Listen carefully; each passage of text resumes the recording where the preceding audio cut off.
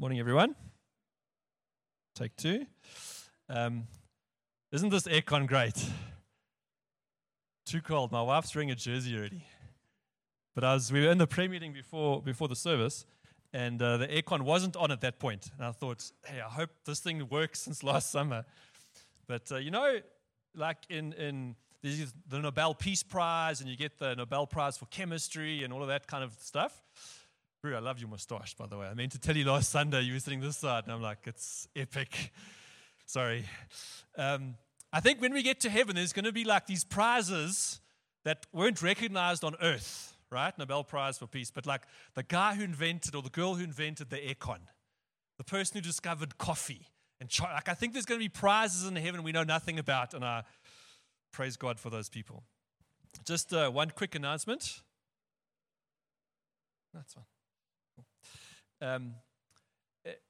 In 4 weeks' time, we're taking a team to Zimbabwe for the weekend for a return mission trip up to Masvingo. If you want to find out more information about that trip, straight after church, we're going to be meeting in the front. So please join us for that meeting. All right, we're in the book of John. I think we're part 23. We said it'll take us 2 or 3 years to get through the book of John. And some of you might be thinking, why are we still in John? Can't we get over this book already? And I know most of us know this, but I want to remind us again, why do we preach through a book slowly, bit by bit? It's because we want a whole Bible understanding of God's plan. We don't want to skip over the hard ones or just go to our favorite texts. We don't want to go kind of bouncing from topic to topic. We want to be careful to exegete the texts, look at the context, apply it to our lives in 21st century, and allow room for the Holy Spirit to work. So be very deliberate with how we're preaching. Our aim as a church is not to be a flashy church that has YouTube quality sermons that we can post online and share little clips. That's not our aim. As amazing as those sermons are, we do want anointed preaching. We do want the Holy Spirit of God to take the Word of God and to change our hearts, to work deeply inside us and to mold us to be more like Christ. That's why we're here. We're not here for flashy preaching, that's for sure. The best thing that we can do as leaders, as elders, as preachers, is to present God's word to you faithfully. That's the best thing that we can do. And so we are trying that with all our might. It's the Bible plus nothing, the Bible minus nothing. That's all we want to know. And because of that, we preach about Jesus a lot, because he's the central character. He is the hero of heaven who rescued mankind. Amen? So we love the Bible. We love the book of John. And turn with me to John chapter 6. So Piwe preached last Sunday on feeding the 5,000. I'm preaching it again because there's so much in this text. By the way, his message was outstanding. Probably the best message I've heard on this passage. If you weren't here last Sunday, go and listen to it online or on the podcast. But I feel like God's got a whole lot more for us. It's such a rich text that we're gonna camp here. Just for today, we're moving on next week. John 6 from verse 1.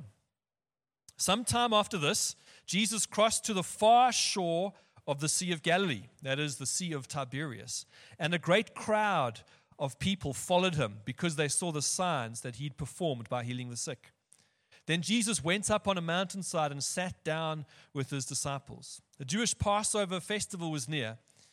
When Jesus looked up and saw a great crowd coming towards him, he said to Philip, "Where shall we buy food or bread for these people to eat?" He asked this only to test him, for he already had in mind what he was going to do. Philip answered him, "It would take more than half a year's wages to buy enough food for each one just to have one bite."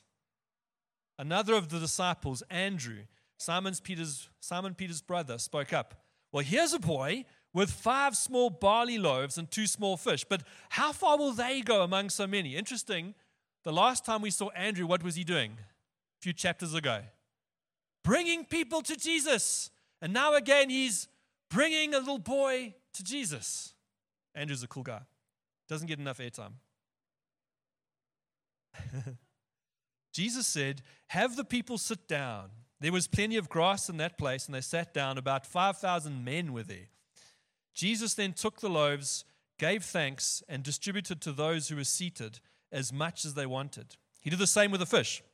When they had all had enough to eat, he said to his disciples, gather the pieces that are left over, let nothing be wasted. So they gathered them and filled 12 baskets with the pieces of the 5 barley loaves left over by those who'd eaten.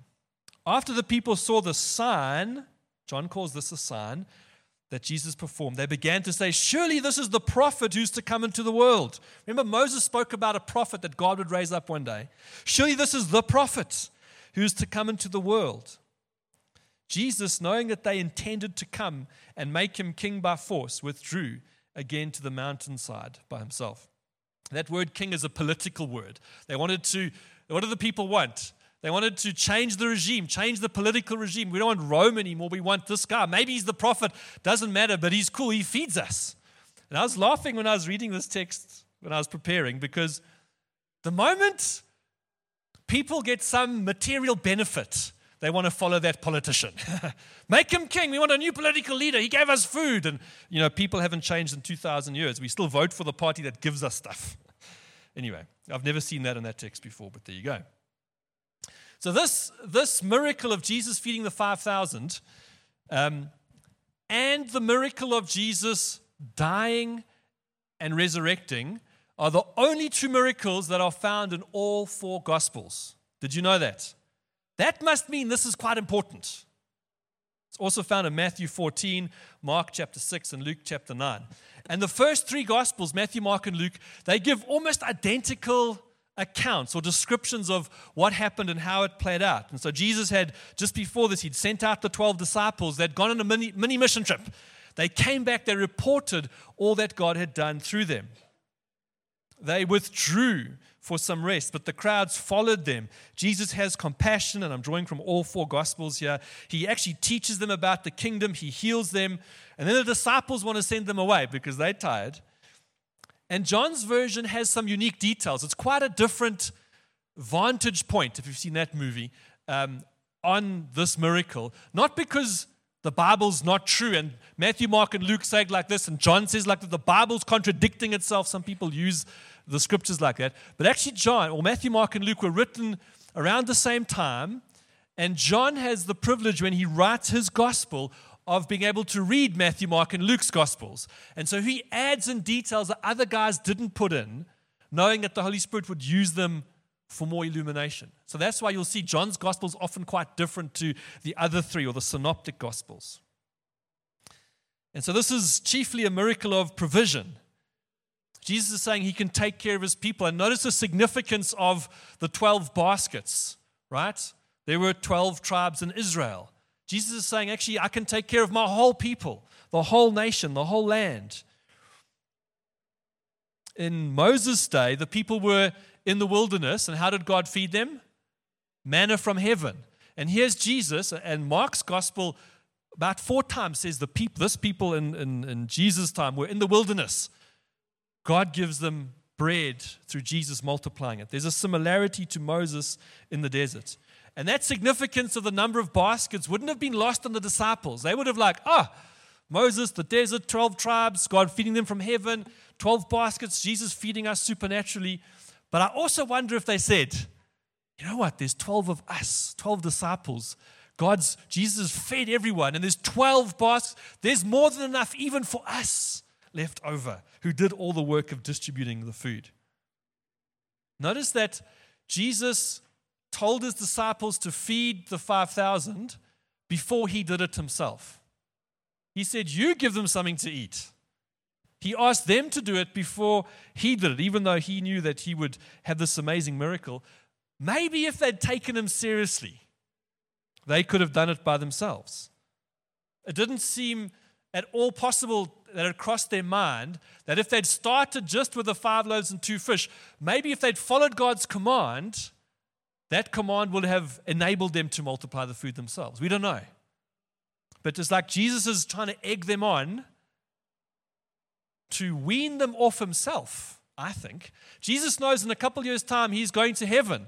These 12, plus the others around, they would be the ones who would need to take this gospel forward and preach in the nations. And go to the verse that Dara said, Jerusalem, Judea, Samaria, the ends of the earth. He didn't want them to be dependent on his physical person. because he knew he would be leaving, right? Friends, it's a good lesson for us. We must not become dependent on people. Your life group leader, a mentor, a pastor, your favorite podcast person, whoever that may be. Because these things change. This church, Hope City Church, started on January the 17th, 2016. Don't know what you were doing on that day. It was a Sunday evening. I remember it clearly. Ed and Hardy Strong planted this church. We plus 3 other people, trying to do the maths. There were 7 of us in total. Came and started this new church. It was an evening service in Modderfontein. And about a year and a bit later, Ed and Hardy left the church. God called them somewhere else. Candace and I felt we are to lead this church. And so there was a transition, there was a change. And if anyone had come because of Ed and Hardy's amazing gifting, well, sorry for them. They were left with Glendon and Candace. And so we sat down with all our leaders. And some of you here will remember that probably. We said, guys, there's a transition. Ed and Hardy are moving on. Glendon and Candace are leading. We're different from them in age, in gifting, in personality, in life stage, etc. If you came because of Ed and Hardy, that's fine. You're welcome to leave, no questions asked. But if you're here because God's called you here, stick around because God's in this thing. No one left. Not because they were joining the person of Glendon and Candace, but because God had called them to the church. A year later, we changed venue from an evening service in Modderfontein to a morning service just up the road in Glenvale. Many of you were at least at some point in that venue. We were worried. We're changing from evening service to morning service. We're moving like 8 kilometers away. It's a different suburb. Were people going to, us, I live in Modderfontein. Us in Modderfontein, we're lazy. You know that, eh? Spot on, Bruce. Spot on. There's so many shopping centers all around Greenstone, Eden Glen, but like Modderfontein, we built our own there because we're so lazy. It's called Flamingo Center. We were worried that some people would not come across to the new venue, either because it was an evening service or because it's a new suburb. One person didn't come across. Why? God had called people to be in the church no matter where the church was. You might have joined this church because it's convenient, it's close to where you live. No problem. You might have joined because someone invited you. Awesome. You might be here because you found connection and community and fellowship. Awesome. But you don't need to be a prophet to predict that things are going to change. One of our elders said to us last week, the kids' church is too small. It's wild there. Like we've tripled the size of our kids' ministry space from the last venue, and we're out of space. Something's going to change. Praise God. We're going to just build a dividing wall at the back over there and then have what? No, I'm joking. Not going to have the kids in the back. But you don't need to be a prophet to predict that things change. What if you move home to another suburb? Well, I've moved and, it's just not convenient anymore. I'm going to go to another church down the road. I hope not.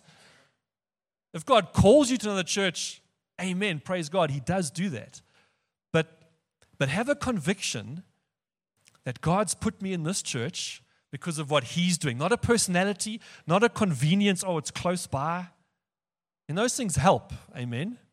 But have a conviction that you're here for what God is doing, not a personality. What if Vas and Pet, God sends them to, what's their least favorite country? Where's Vas? Somewhere. Saudi Arabia, I don't know, China, wherever. God sends them to plant a church. India. Vas never wants to go to India. But what if God calls them on? And he's the most loving, kind, pastoral person here. Half of you guys are going to feel sad. Where's Vasen? Like whenever I chat with Vasen, I go away feeling encouraged because he can't stop smiling and he's full of life and joy. But are half of you going to leave and follow him? Well, if God calls you, awesome. Go to India. But don't, you see what I'm saying? Jesus didn't want them to be dependent on his physical person because he knew that he was leaving. So the first kind of big idea from this passage is that Jesus is able to meet our needs. Jesus is able to meet our needs. Despite the very limited resources, despite these dull, doubting disciples who just didn't read what was going on, Superior said it's not what we have in our hands, it's in whose hands we put it. Beautiful phrase. Jesus his battery doesn't run down. Candace and I, we've got these smartwatches. They're getting a bit old now. Candace is older than mine. And we joke because we've got different brand of smartwatches. And she can talk on her phone, on her watch, like through her phone. She can take a phone call. But mine's not that smart. But my battery, I mean, she charges that thing twice a day. My battery lasts like 6 days. So we have this competition, right? But the batteries run out. We have to recharge them. When your cell phone contract's coming up for renewal, the last 3 months, the battery just knows. It's like on this last legs, and you put it on power save mode, and then you dim the brightness just to get through the day. But God's not like that. There's no power save mode in the Godhead. He is able to meet our needs. Sometimes, I don't know if this happens to you, it's happened to me a few times, and you're really praying for something hard, and you think, if I just pray harder, God will hear. If I pray harder, God will really believe me that I'm serious about this prayer. And sometimes you think our prayers can charge God to a bigger, higher power that then He can answer, right? And I'm not convinced that very long or very loud or American accent prayers can really change stuff.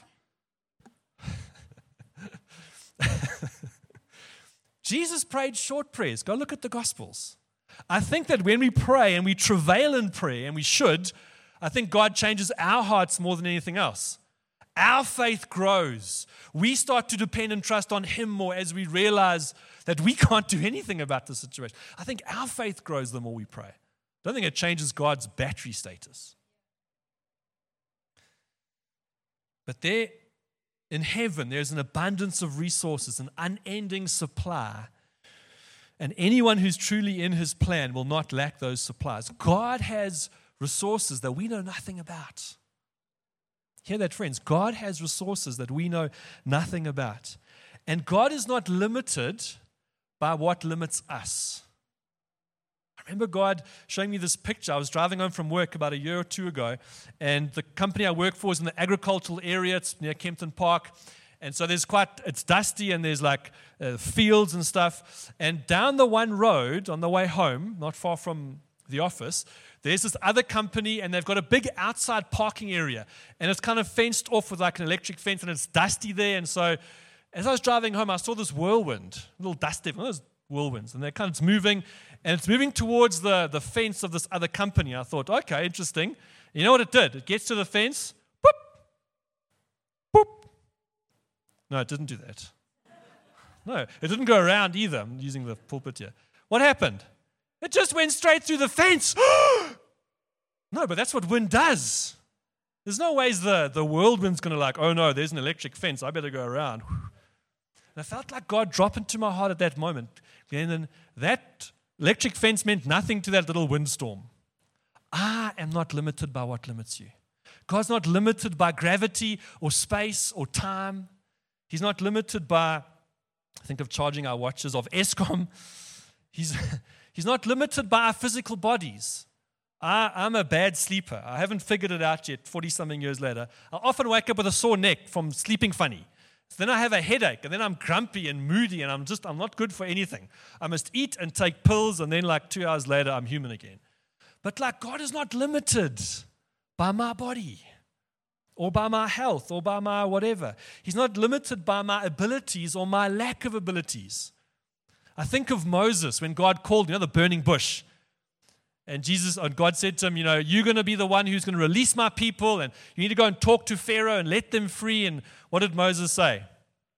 What was his excuse, his reason for not wanting to be involved? Lord, I am slow of speech. I'm a stutterer. I'm a stutterer. Did that bother God?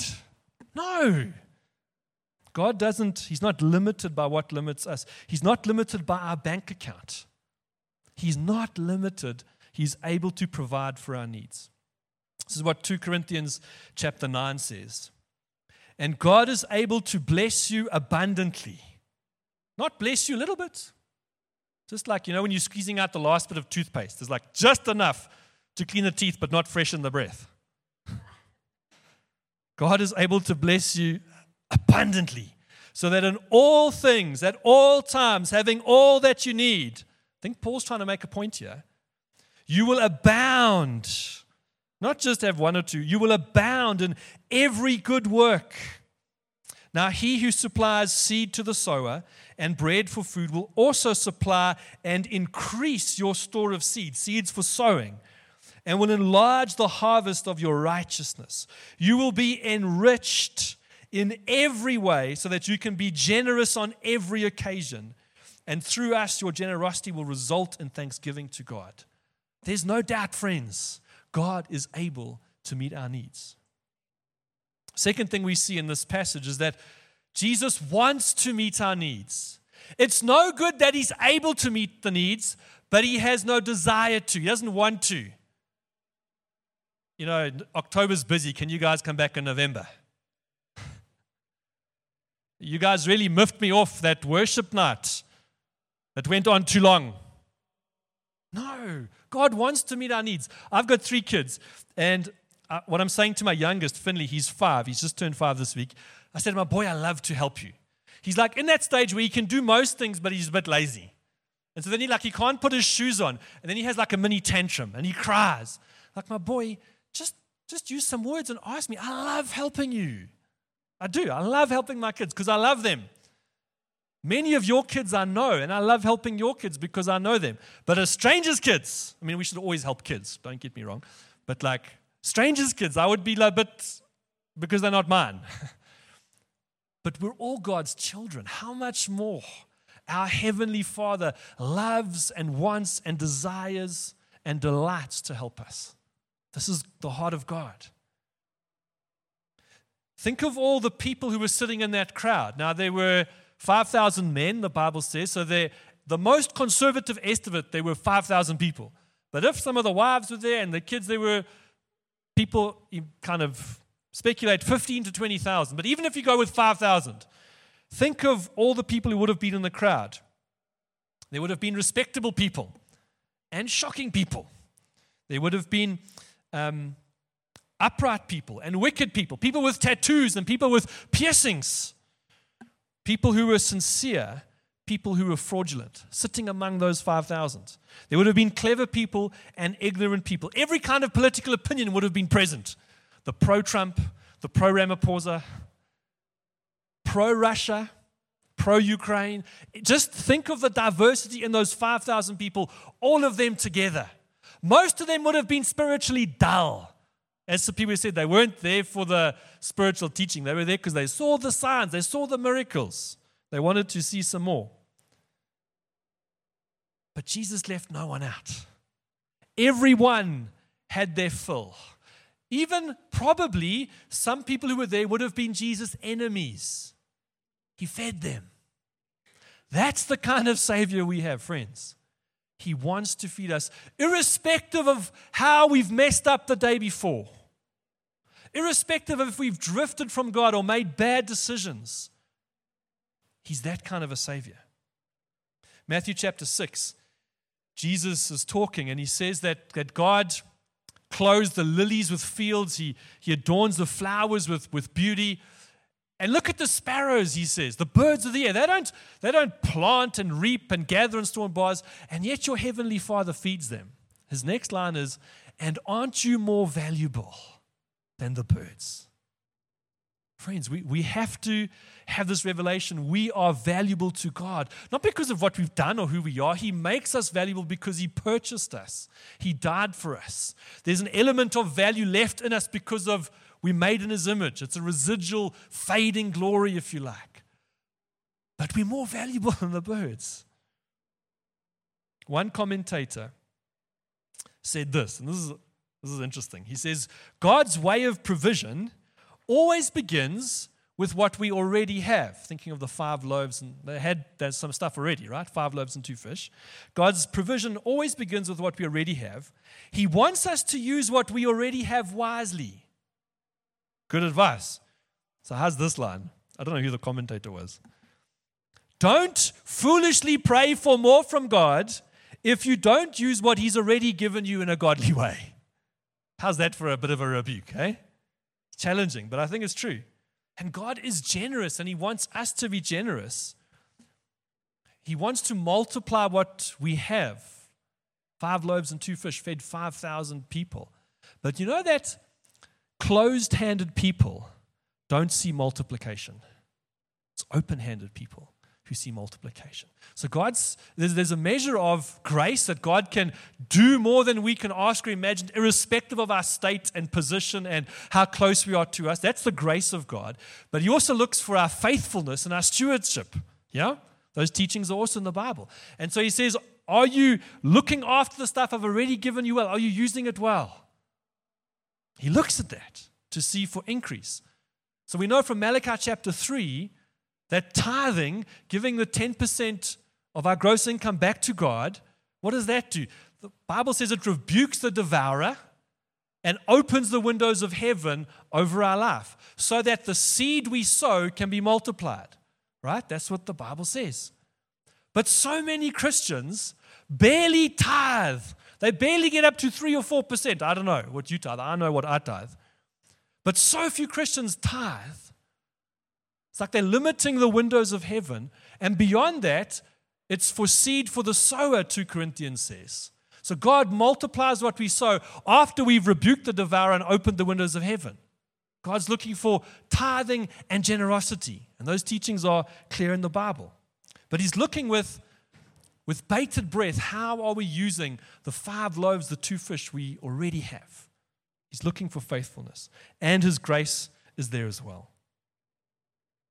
My last point this morning is that this text shows us that Jesus can meet every kind of need.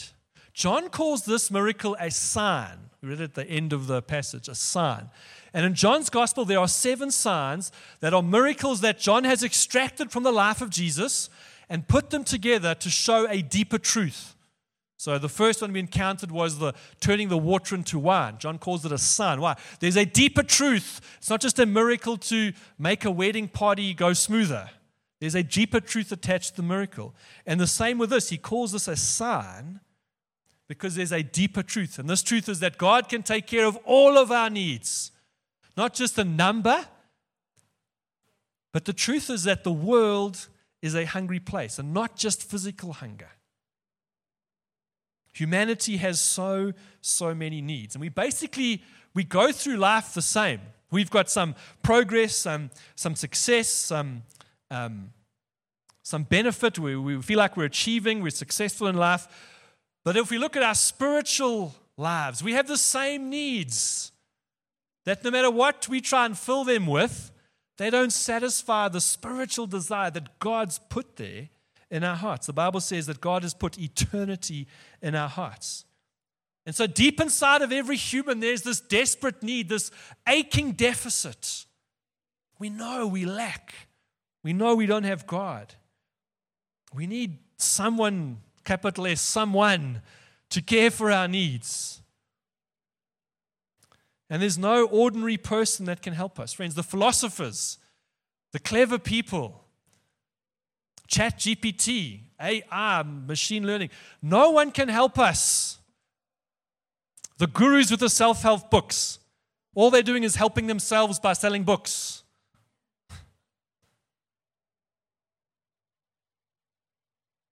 Scientists, and I'm a scientist, the politicians, they can't help us find forgiveness and peace for our souls. They can't help us meet the deepest need of humanity, to be reconciled to God and to be with Him for eternity. They can't. No one on earth can. The only choice, the only chance, the only hope for mankind's needs is the Lord Jesus Christ. And He can provide in a way that the world never can. Satisfaction, purpose, guidance, the power of the Holy Spirit. He paid for these things on the cross. There's no one else that can provide even close to what Jesus can.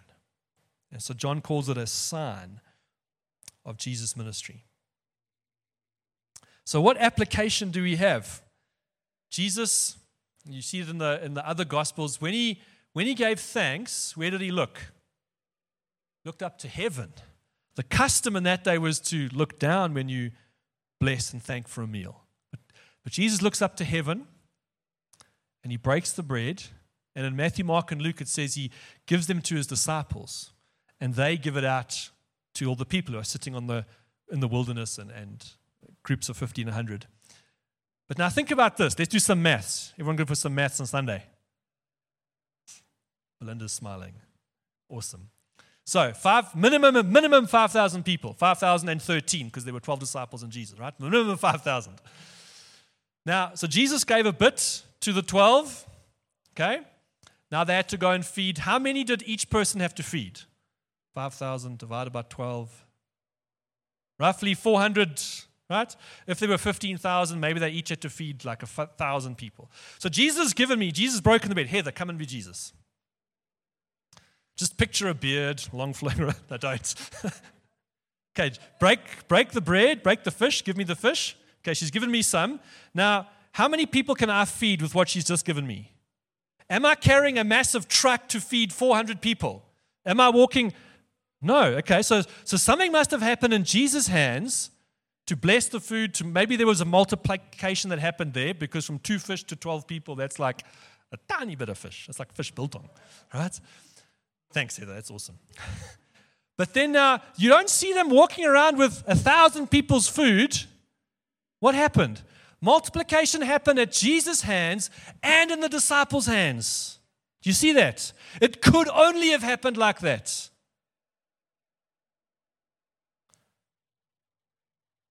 Another commentator said this. He says, these 5 loaves, by some strange heavenly mathematics, were multiplied by division. He divided the loaves. They were multiplied by division and increased by subtraction. As the disciples gave away, there was more. And as they gave away, there was more. Some heavenly mathematics going on there. And this is the application that I feel God saying for us. And for those who know me, you know this is not the kind of thing I say often. But God wants to do miracles in our lives, friends. God wants to show us that He is able, and He wants to meet every need in our lives. And I feel like there are people here today, and I'll tell you how we're going to do it in a moment. I feel like there are people here today that you need a breakthrough, some intervention. It might not be physical food, it might not be provision of finances, but you need some breakthrough in your life. I know I do. So I'm hoping that I get included in here. One of the miracles I feel like God wanting to do is a scripture in the Old Testament where it says, the prophet says, the Lord devises ways to bring back the outcast. The Lord is scheming, my word. The Lord is setting stuff up. He's behind the scenes, circumstances, chance meetings, whatever it might be. God is at work to set up, to scheme, to bring back those who are outcast.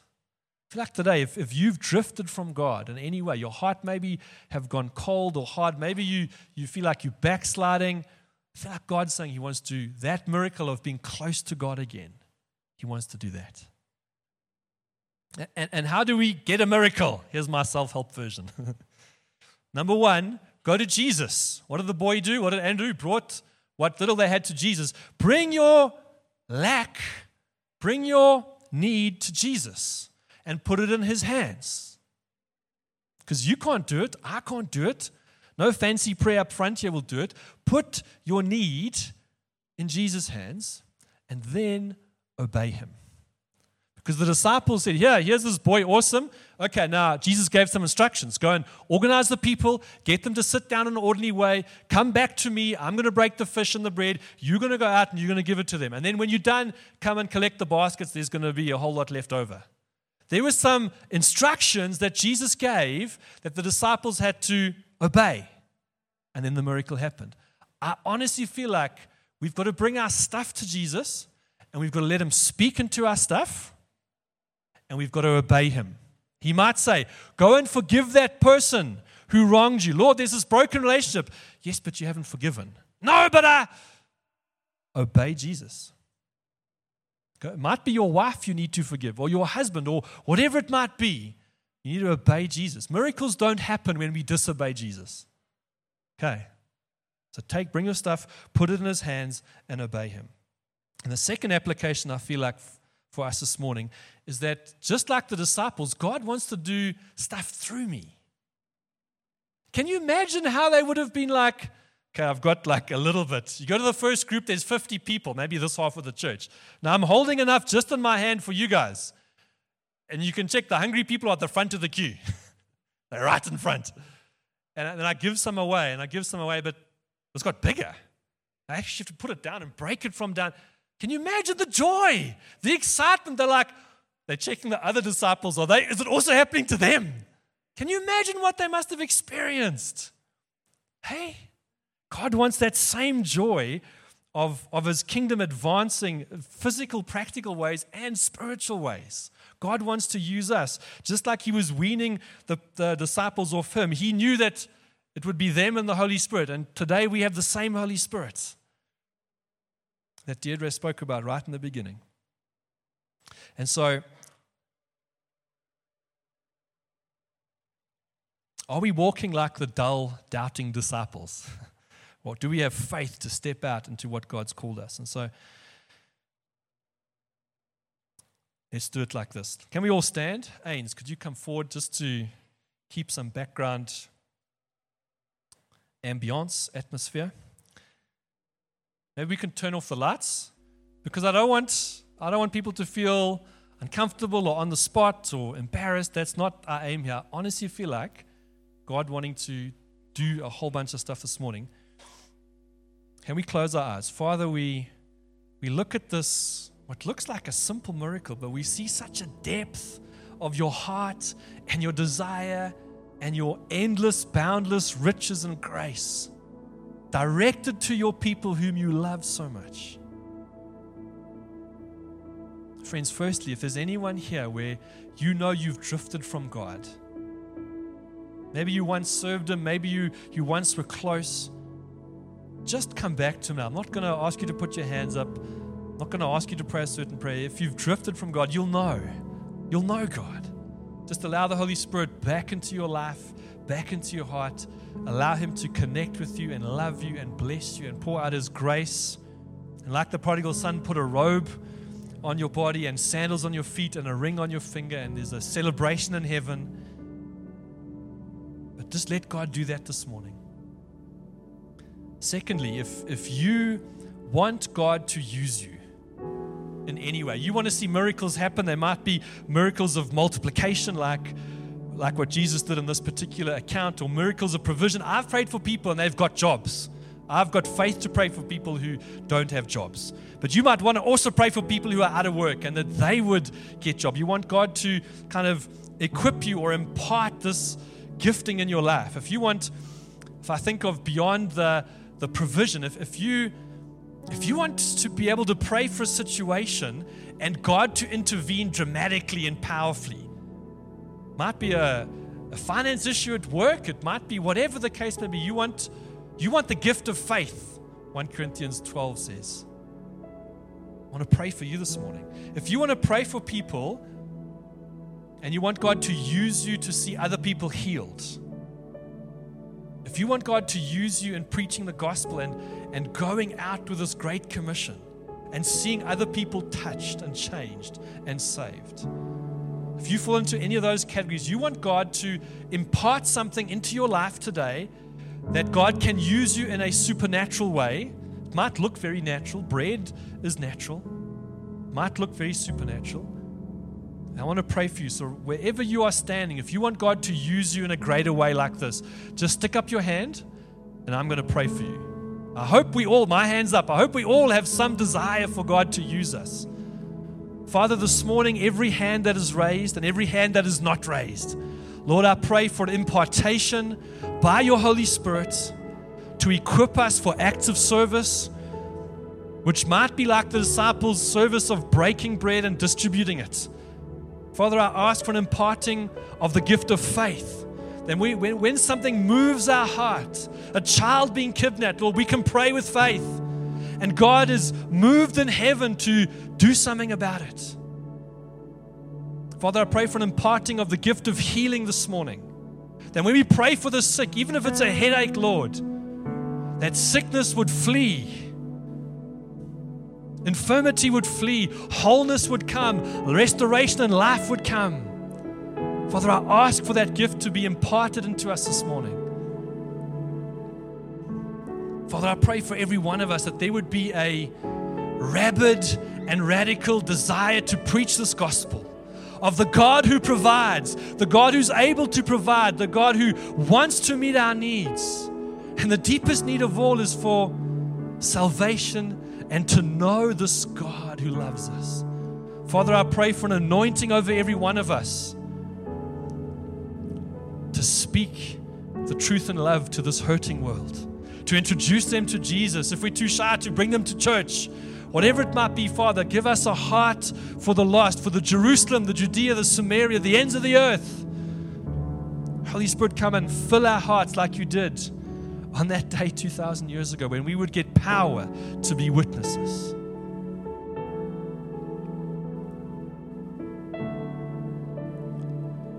Just receive from God, friends. Just receive from God this morning. I've got two very specific words. Salome came to us after the prayer meeting and said that she feels that there might be someone or some people here where you feel like you're about to give up. Don't know the details. It might be on a relationship. It might be on some other circumstance, but there's this, you're about to give up. God wants to meet you this morning and give you hope for your future. And the second very specific, very detailed word is that there's someone here, probably a lady, where you're going for a job interview, you're trusting for a job interview. And someone has got a ladies' interview suit. You know, when you go to an interview and you have to dress smartly, there's a suit that someone wants to give you for that interview. And if that's you, I'll pray for you, but come and chat to me afterwards. If you are trusting or you've got your CV out or you know there's an interview this week, I feel like God wants to provide very specifically with an interview suit.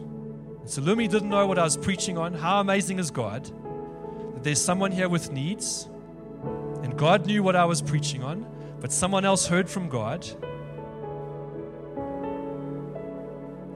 The last thing I want to do this morning before we land is that if you have some need, small or big, I want to ask you to put up your hand where you are. Put it up high. And those people who had their hands up earlier, where you're trusting God to use you, you know who you are. Have a look around, and anyone with a hand up, let's just go and pray with them. So if you need God's breakthrough for healing, provision, a job, peace in your life, a relationship, if you need God to break in some way, any way, we don't need to know the details, put your hand up. Just put it high so we can see.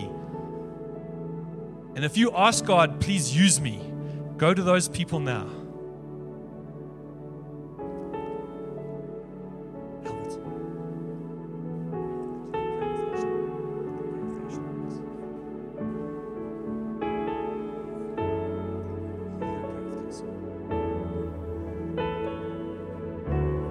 Keep your hands up if no one's praying for you yet.